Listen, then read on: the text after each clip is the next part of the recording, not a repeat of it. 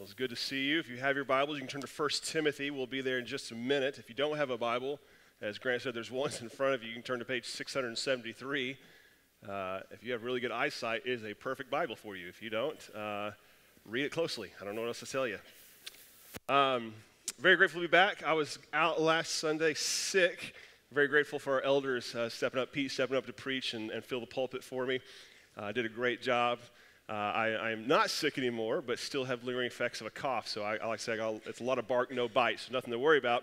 But with that being said, I will break every good teaching model today in the sense I will probably cough. I'll probably blow my nose at some point up here, and I have cough drops in my pocket that'll be popping in my mouth like it's candy. So all that to be said, if that irks you, just bear with me, if you will, to get through it. I'll do the best I can to silence my microphone and get through it.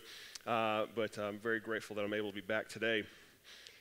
1 Timothy will be in chapter 1 today. Just to kind of tee up with where, kind of set our mind and heart where we're going today a little bit in the text, let me just ask you this question. Have you ever missed something important because you were distracted? If you're a parent, you should be shaking your head yes at some point. And if you don't believe you have, ask your kids, because at some point they asked you to look at something and you were distracted with something else and not paying attention. As a student minister, my favorite was nearly every Super Bowl watch party we had. There was some big moment in the game that no one was watching because all they cared about was the commercials. And then the two people that watched the game were like, oh, and everyone's like, what'd I miss? What'd I miss? Like, oh, sorry, you're playing foosball instead. So that's what you get for sleeping on the job. We all have moments that we maybe missed were big moments because we were distracted by something. I want to show you a video clip of just something that is kind of teed up to be a distraction, if you will. There's a new building in Las Vegas. I know, how dare I talk about Las Vegas up here, but it's a great illustration for what I'm talking about today, called the Sphere. Has anybody heard of this so far? Yeah, it's unbelievable. They have like 360 panoramic screens, and right now they have a band called U2, which is a huge, huge band, playing in concert every single night and stuff like there. And I just want you to see how just watch this. I won't say anymore. Play that clip real quick if you can.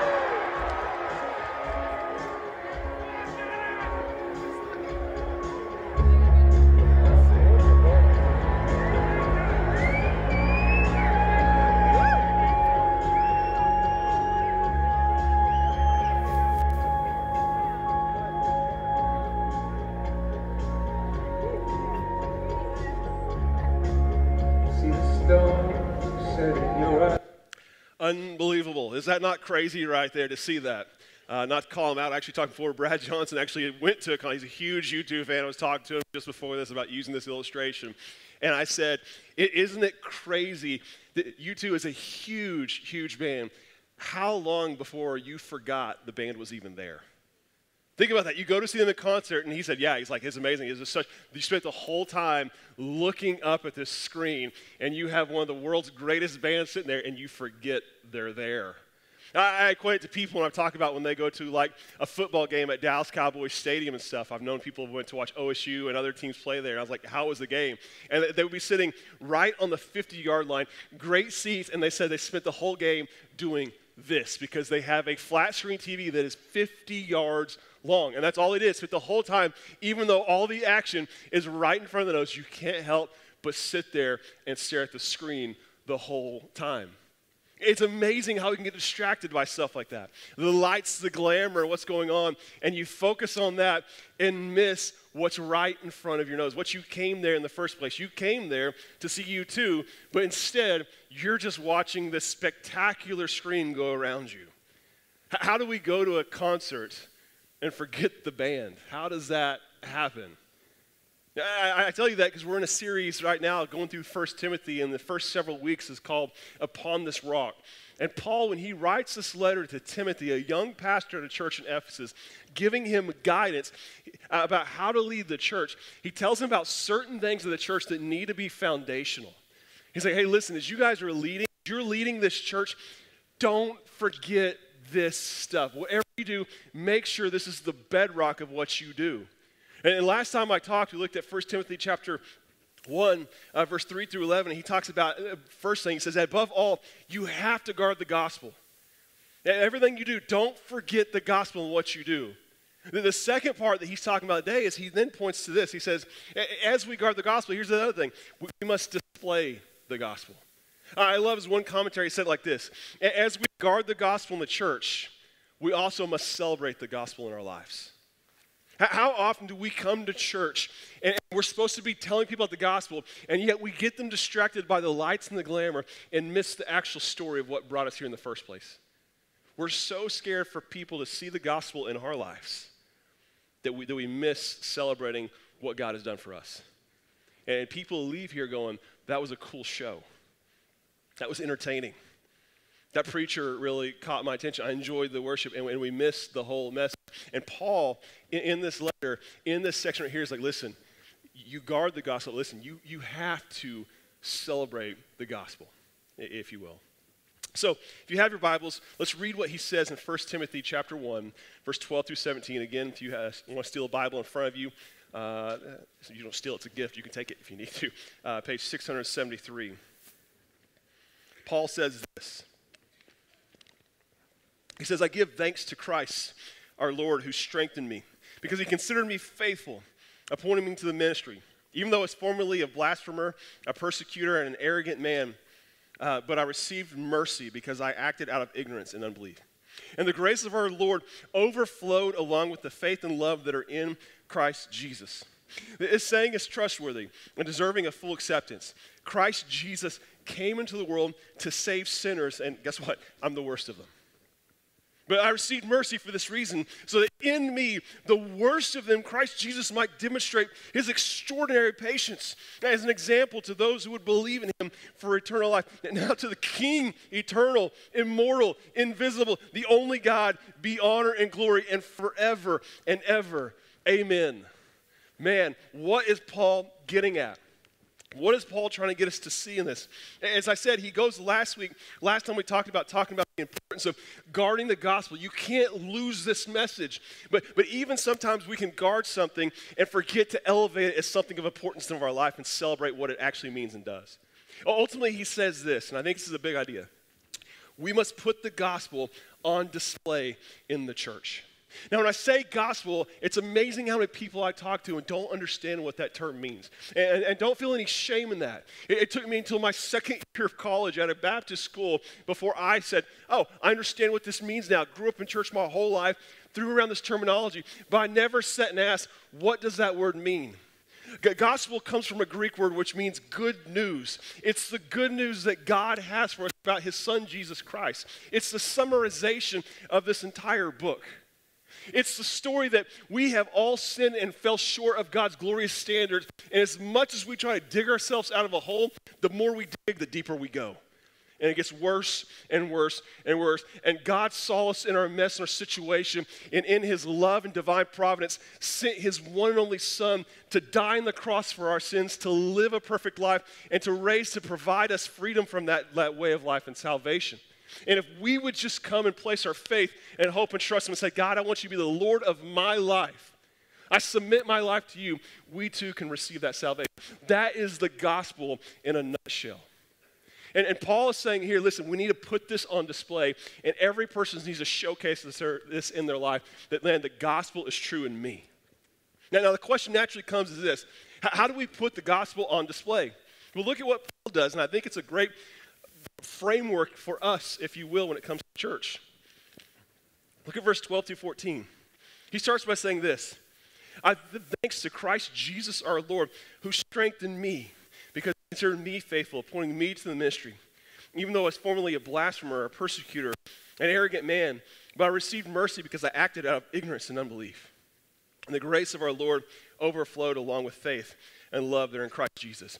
He starts with this. How do we display the gospel? He starts with saying, look at me. Look at me. You want to see the gospel? Look at me. Look at my life and what God has done. Look at what God has done in me. And he starts in verse 12 by saying, look at where I am now. He says, I give thanks to Christ Jesus our Lord. Why? Because he has strengthened me. He considered me faithful. He pointed me to ministry. Look at where I am now. If you were to take the inverse of that, what can we imply that was going on before? He said he strengthened me. He said at one time I felt weak. But God came and gave me strength I didn't have before. He said he considered me faithful. What was that? I remember at one time I felt untrustworthy. I felt like no one could ever use me, and I felt unfaithful. But yet God, considered me faithful with the message. Wait, what else did he say? He said, God appointed. At one time in my life, I felt useless. But God made me useful. I don't think there's a single person in this room at some point in life can't identify with those things. Where, man, I felt worthless, incapable, unloving. I mean, I felt terrible. And look at me now. God said the opposite of my life. He goes on to say, look where I am. He said, not even more so, look where I was. Not just look at me now, but look at my past. Look at the next part. He says, even though I was formerly a blasphemer, a persecutor, an arrogant man. Blasphemer, what's he talking about? He's saying, I publicly and verbally denied Jesus. He went around and made his platform that Jesus was worthless. This is not the Messiah. Literally trying to kill the church. Not figuratively, literally trying to kill the church. That was his mission in life. As a passionate Jewish person, he believed that part of his zeal to bring about the true Messiah was to wipe out anybody that stood in the way. Any Jews who were not being faithful, you were slowing down the true Messiah from coming. And so for him, his passion, he thought he was being faithful to God. And he did his own thing. He said, I was a persecutor. I physically assaulted the church. He said, I was arrogant. I looked down on the church and thought it was beneath me and worthless. But look at how bad I was. And look at where I am now. And he continues on and says, and look at how I got here. Don't miss the narrative of the story.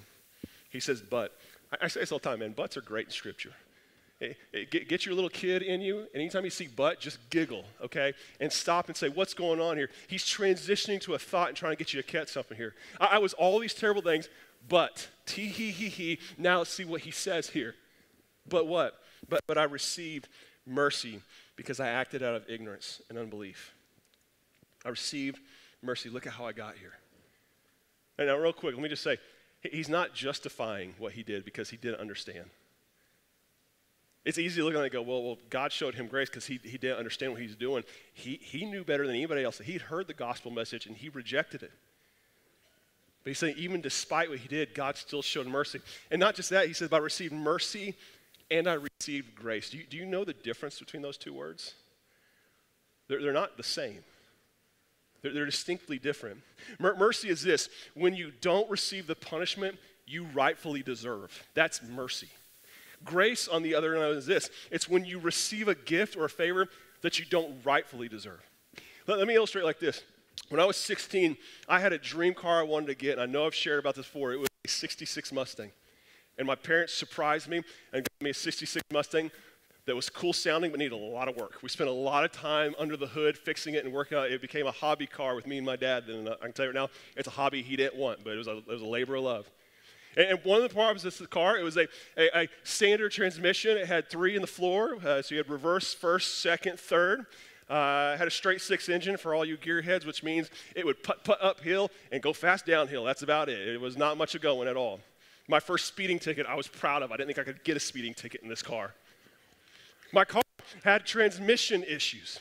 And I remember we just got the transmission fixed, and me and my dad spent many weeks under the hood getting the transmission going. And our first time taking it, we get it. My dad takes it around the neighborhood. I'm sitting next to him, and he tells me, he says, all right, hey, now listen, I want you to know, going from first to second, it kind of sticks. Be careful right there. Me, being the wise young teenage kid I am, said, yeah, I got this. Leave me alone. And so my first time in the car with it, we get there. I go from first, put it up, thinking it would slide in neutral and over, slammed it straight into reverse, and dropped my transmission. We putt around the neighborhood, go a whole mile around the neighborhood, both of us realizing what's going on. We don't say a word, park the car, walk inside, both with our heads down. I go to my room and lay down. He goes to the couch and sits down, and we don't say a word for 2 hours. Not a single word. About 2 hours later, he comes in and says, hey, let's put in an automatic transmission. How does that sound? And we did. We changed it to an automatic transmission. Now, let me tell you this. Mercy. My dad had every right to scold me for my arrogance in that situation. He had every right to come and say, you know what? I told you You didn't listen in your arrogance. Guess what? You're going to ride the bus the rest of your high school career. Mercy is he did not berate me and beat me down. He did not hold against me my wrongdoing. That's mercy. Grace was my dad came in the room and said, let's put in an automatic transmission, and he paid for it and put it in. And he spent the time working on it. And he didn't let that relationship be broken. That's the difference between mercy and grace. God not only forgives us of our sins, but he calls us to son and daughter. He makes us children of God. He gives us every blessing that belongs to Jesus Christ, and he gives it to us. And that's what Paul's saying. I received it. And not only did I receive it, how did I receive it? He says this, but verse 14, and the grace of our Lord overflowed. That word, you might think of this cup and it's kind of coming over the edge like, oh, look, God's filling up. The visual image of overflowing is me taking this cup and standing under Niagara Falls as it comes and fills my cup. So much that I can't even take in all that God is doing. And that's what God pours out to us in grace and mercy. The reality is this, listen, you will never fully comprehend how bad your sin is and how far that separates you from God. And you will never understand completely how much God has given you that you don't rightfully deserve. It is like standing under Niagara Falls and God just showering you so much that you can't even begin to take it in. And Paul's like, look at me. And don't miss the benefactor. Who is it? Who is it because? He says that are in Christ Jesus because of what Jesus did. But Paul says, look at me. Let me summarize like this. To give hope for healing to people, we have to quit hiding our scars. We have to start showing people our former life and ourselves and say, look at what God did. And listen, I get we're ashamed of our past, and no one takes pride in that. But if we don't allow people to see what God has done in us, and we don't, they'll never have belief that God can heal them too. I'll never forget being at this church. We had a young kid who found out he had thyroid cancer. He was absolutely terrified of it, as imagine anybody would be. And I remember as the church began to pray for him and talk to him, one of the ladies came into his church and they went to our church, went and looked at him and says, hey, you're going to be all right. And he looks at her, and she had a scarf around her neck. She untied her scarf and showed a scar on her neck and said, I had thyroid cancer too, and I'm okay. And you'll be okay too. And can I tell you, literally see the kid's chest pop up because suddenly, like, listen, if you can get through this, so can I. And the reality is in church, we hide our scars because we're so ashamed of them or because we think that it's a no-no we shouldn't talk about, and people have no hope for their healing. Now, hope for healing is found in our scars. My question to you is this: are you willing to display the gospel in your life? Are you willing to tell people, listen, you want to talk about a terrible person? Look at my past. That's why I try to constantly share about my mistakes. I'm not proud of them. I'm embarrassed by them. I'm embarrassed by every time I talk about them. But you know what? God has brought me out of those addictions and things I struggle with time. And man, I know there's other people in the room, they're dealing with the same thing, thinking God can never forgive me. And I want to stay in here and go, God can, because he forgave me. So Paul starts with saying, look at me. He continues on in verse 15, 16. Then after he says, look at me, he begins to change their focus. He says, now look at us. Look at us. And I think he's talking about the church as a whole in here. He says this.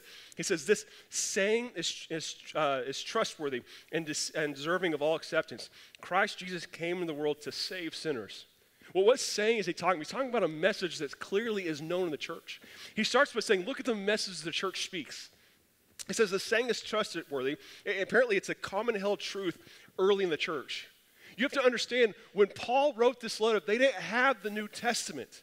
They didn't have it. They couldn't pick it up and say, turn to page 673, sorry for the micro print and the papyrus, do the best you can to follow what's going on here. They didn't have that.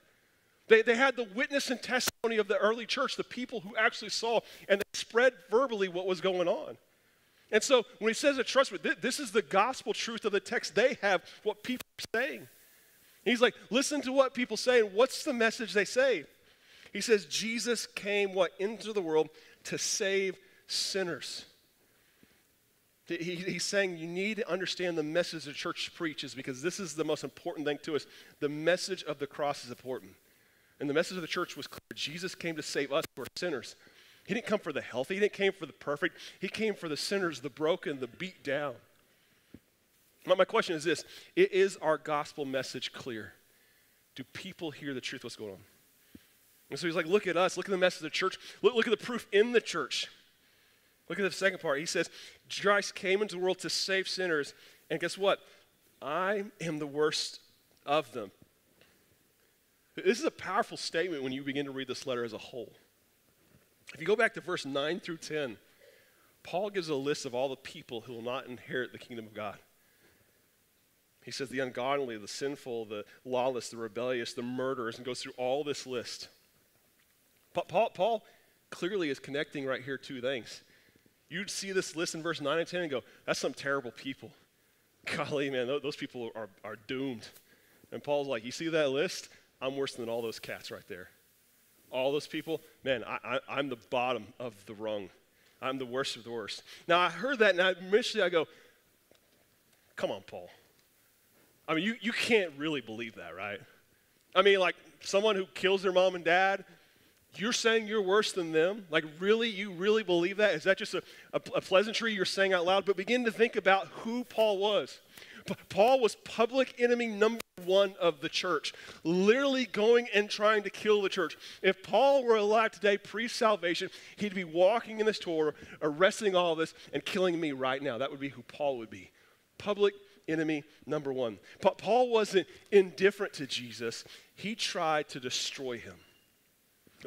Listen, just listen to Acts, the early recording of the church. Acts chapter 7, verse 58. As one of the early first martyrs, a guy named Stephen, they take one of the early deacons of the church out because he's presenting the gospel, and they begin to kill him. And listen to what it says. They dragged him out of the city and began to stone him. And the witness, listen to this, laid their garments at the feet of a young man named Saul. If you don't know church history, Saul is Paul before he was saved. Saul's the one that everyone's giving credit whose idea this was. Who's their leader? It's Saul. You keep going in chapter 8, verse 1 in Acts says this, Saul agreed with putting him to death. And on that day, severe persecution broke out against the church in Jerusalem. All except the apostles were scattered throughout the land of Judea and Samaria. It says, devout men buried Stephen and mourned deeply over him. And listen to this, verse 3. Saul, however, was ravaging the church. He would enter house after house, drag off men and women, and put them in prison. It doesn't stop there. You go to chapter 9, verse 1 and 3. I mean, he's all over making a mess. It says, now Saul was still breathing out threats and murders against the disciples of the Lord. He went to the high priest and requested letters from him to the synagogues in Damascus so that if he found any men or women who belonged to the way or Christianity, he might bring them as prisoners to Jerusalem. And as he traveled, he was nearing Damascus, and a light of heaven suddenly flashed around him. And you have right after that his conversion when he came to Christ. Right before he gets saved, he's getting letters to go and kill the church. These are executional. This is Paul we're talking about. And what is Paul saying? Listen, you want to look at the worst of the worst? Look at me. He even says, going back to 1 Timothy, why did God do this? He says, but I received mercy for this reason, so that in me, the worst of them, Christ Jesus might demonstrate his extraordinary patience as an example of those who believe in him and have eternal life. He's like, I'm proof. If God can save me, trust me, God can save anybody. And listen, how often in church do we do that? How often do we say, listen, look at, you want to see some messed up people? Come to my church. I'll tell you right now, we got a whole slew of them. You'll fit right in. And guess what? It's okay. They're all redeemed people. And we want you to be a part of it. You got a messed up life, join the club. I'll never forget my first church I served at, New Beginnings Church in Shawnee. I was fresh out of high school, young kid and stuff like that. We're scrambling to find sponsors to come help. And my pastor came to me and says, hey, there's a guy named Jared. I want you to consider him to be a sponsor. First time I met Jared, dude was tatted up all over. One, rough looking. I don't have any tattoos, just real quick. But he was a rough looking dude. Began to talk to him. He's been out of prison for 3 months now for having a meth lab. Spent 5 years in prison for a meth lab he had. Had his child taken away from everything. And my pastor says, listen, I know this is kind of unstandard stuff. He goes, but I want you to, God's doing something in this guy. And so he came and served in our student ministry. And kids were getting saved left and right. And this guy, man, he was an evangelist at heart, bringing people to the Lord left and right. And here's why. You know why? Because kids would see him and like, man, if God can save him, man, he can save me.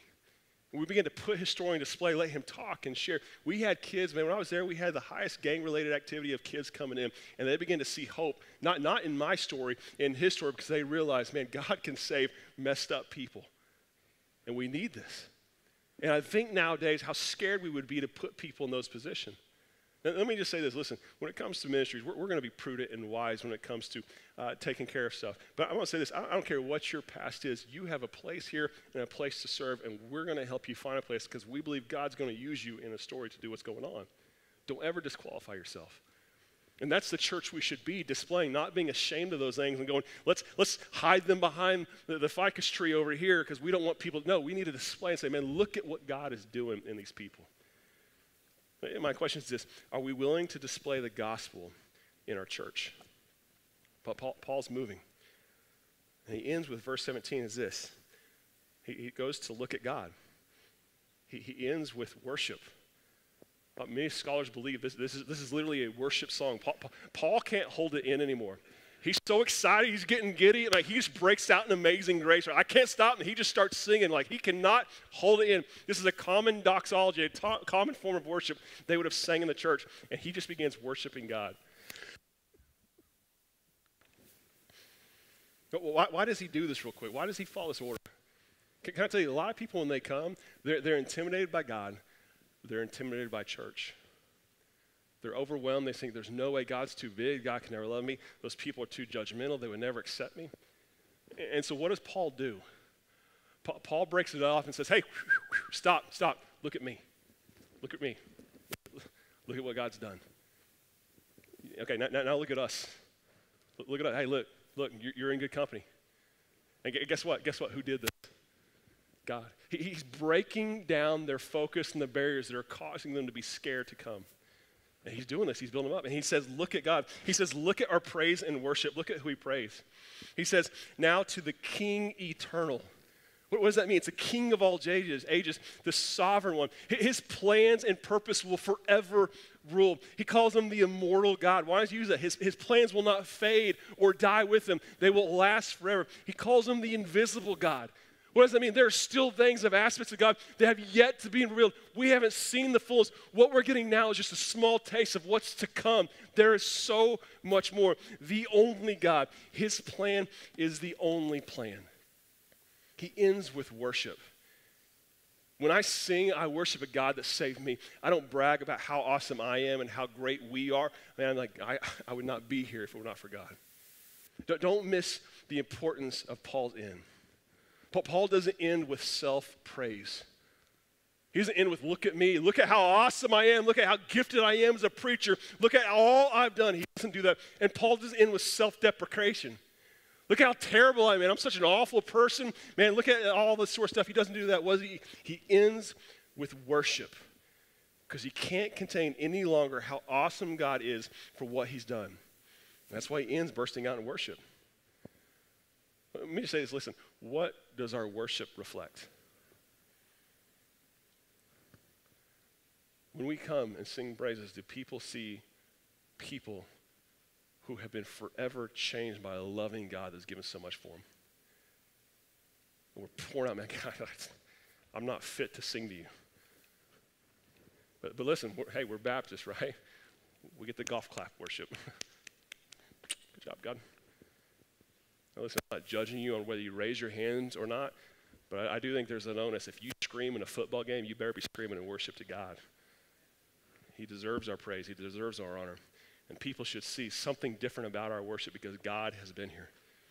But Paul's making sure one of the foundations of the church, you guard the gospel, but you celebrate the gospel as people aspire to what you celebrate.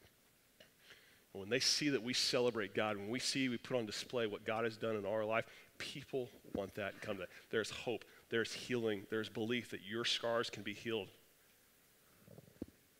We must put the gospel on display. So my last question is this: what is it we put on display for the world to see? Today after church, we're going to have a meeting to talk about a mission trip to Salt Lake City. about opportunity for you to go serve and go do sort of stuff. Can I tell you what was so amazing? We went back in August. Myself, Chris, and Josiah went to visit. We got to walk around Salt Lake City, see the temple. It's impressive. I mean, that's an understatement. It is absolutely impressive of what I see there. The money being spent, the architecture, the faithfulness of people. But can I tell you, the whole time, every single conversation we had with Mormons in there, guess what? They kept coming back to. The Mormons were putting on display their buildings, they're putting on display their wealth, and their numbers as proof that God exists. Literally, I said, well, how else could we have done this if God were not a part of it? How could we have not built this if God didn't do this? How could we have done that? How could we have this much money in tithes and offerings if God weren't part? How could we have this much? How would that be possible if God weren't part of it? And yet, when I see all throughout Scripture, not once does Paul go, check out this house right here we built for church. Is this not awesome? Look at all the people we got coming. Have you seen the offering this Sunday? Guys, man, tell me God's not a part of it. No, what does Paul say? Look at me. Look at how bad I was. And look what God did. Forget the building. Like, God can do this for you too. I've questioned times whether I should share my story because I'm like, man, I don't want to offend someone. I don't make people uncomfortable. But listen, me and my wife, when we talked about me coming out of my addiction to looking at stuff I shouldn't have, like, listen, I'm never going to stop talking about it because God has delivered me. And the moment I stop is the moment Satan's got a stronghold in my life again, potentially. And don't think we're not embarrassed by it. Don't think I haven't brought shame. Don't think I haven't brought shame on my wife because of it. But the beauty is, listen, God's healed me. And God's delivered me, and God can do the same for you. Look at my scars. Look at the plank in my eye again. God can take that speck of yours. We have to be a church that does this. And it means, listen, you have to be vulnerable. You have to be real. You have to not be perfect, and that's okay. Christ on the cross, he didn't have to be, so quit trying to pretend to be. Are we going to be that church? And for those of you who are saved, I'm praying to God, I'm challenging you to go and tell someone some faults you're embarrassed with because, listen, God's going to use that. I'm telling you because I've seen it in my life time and time again. I still this day, every year, get called from former students in my student ministry who I shared this story with, and years later, now as they're married and begin a family of their own, saying, I remember you telling me that story. I'm struggling with the same thing. Can you walk me through how to get out of this? Don't be scared to share. To the rest of you, to some of you who came today as a guest and you don't know how you got here today, thank you for coming. You ever felt like God couldn't love you? You ever felt like you could never live up? You feel like you could never be used? Listen, that's not what this book says. And if you believe something otherwise, or someone in your life's given off a different message, I'm sorry, they lied. That's not what this book says. This book says that God loved you so much that he sent his one and only son to die on the cross for your sins. There is no sin, there is no shame in your life that God can't take away and fix. And God will take that thing that you're scared of, that you hide in the closet, like, man, if anybody ever saw this or learned this about me, they'd never look at me the same, and we'll put you someday, and we'll deliver you from that someday, where you can stand on a platform and go, hey, listen, look what God did in me. And there's hope. And here in a second, we're going to have elders available. You can come, and we would love nothing more than pray with you. We are flawed people that worship a faithful and holy God, and he will forgive you. But no one can make this decision for you. No one can take you out of that lifestyle for you. You have to want it. You have to choose. And so what are you going to do today? And so I'm going to ask you to do this. If you'd bow your heads and close your eyes and just allow God to speak to you for a second on whatever's laid in your life.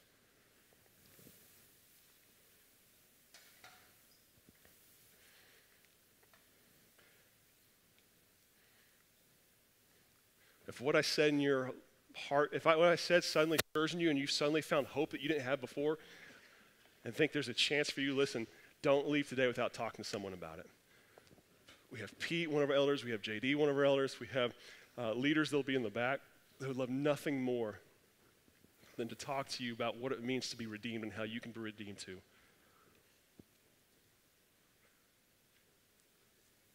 But you got to respond. To the rest of my church, I'm begging you, please start displaying your flaws. Please start allowing people to see your scars so that they can believe there's hope for them too. Let this be a church known for imperfect people that worships a perfect God. And it might not even be imperfections or mistakes. It might be God has just delivered you from heartache, from hard times, whatever it meant, you need to share it. Be faithful with your story. Father God, I love you so much. I pray somebody in the sound of my voice was convicted to action. I pray everybody in this church knows that we are not perfect. And I pray we're never ashamed of the gospel work in our life, and we always are willing to share it. And I pray if there's anybody sounding my voice that suddenly, God, just felt a glimpse of hope, please give them the confidence to come talk to one of us today. And don't let them leave here without just finding the freedom they need. Thank you so much for the gospel. Thank you so much for the good news that we can be saved from our sins. We can have meaning in our life, and it's all because of you. And I pray we'd find that. Call us to response right now, God. We love you so much. In Jesus' name I pray. Amen. We're going to have a time of just reflection, response. We're going to worship. And so I'm going to ask if you could stand. And as you stand, if you need to talk to someone, like I said, we got one of our elders, JD, up here. We got Pete up here. Amazing men that love the Lord with nothing more to walk through it. We got Steve Riley in the back there. And we got others that be available. But you come and respond for how you need to. But we'll be available for you.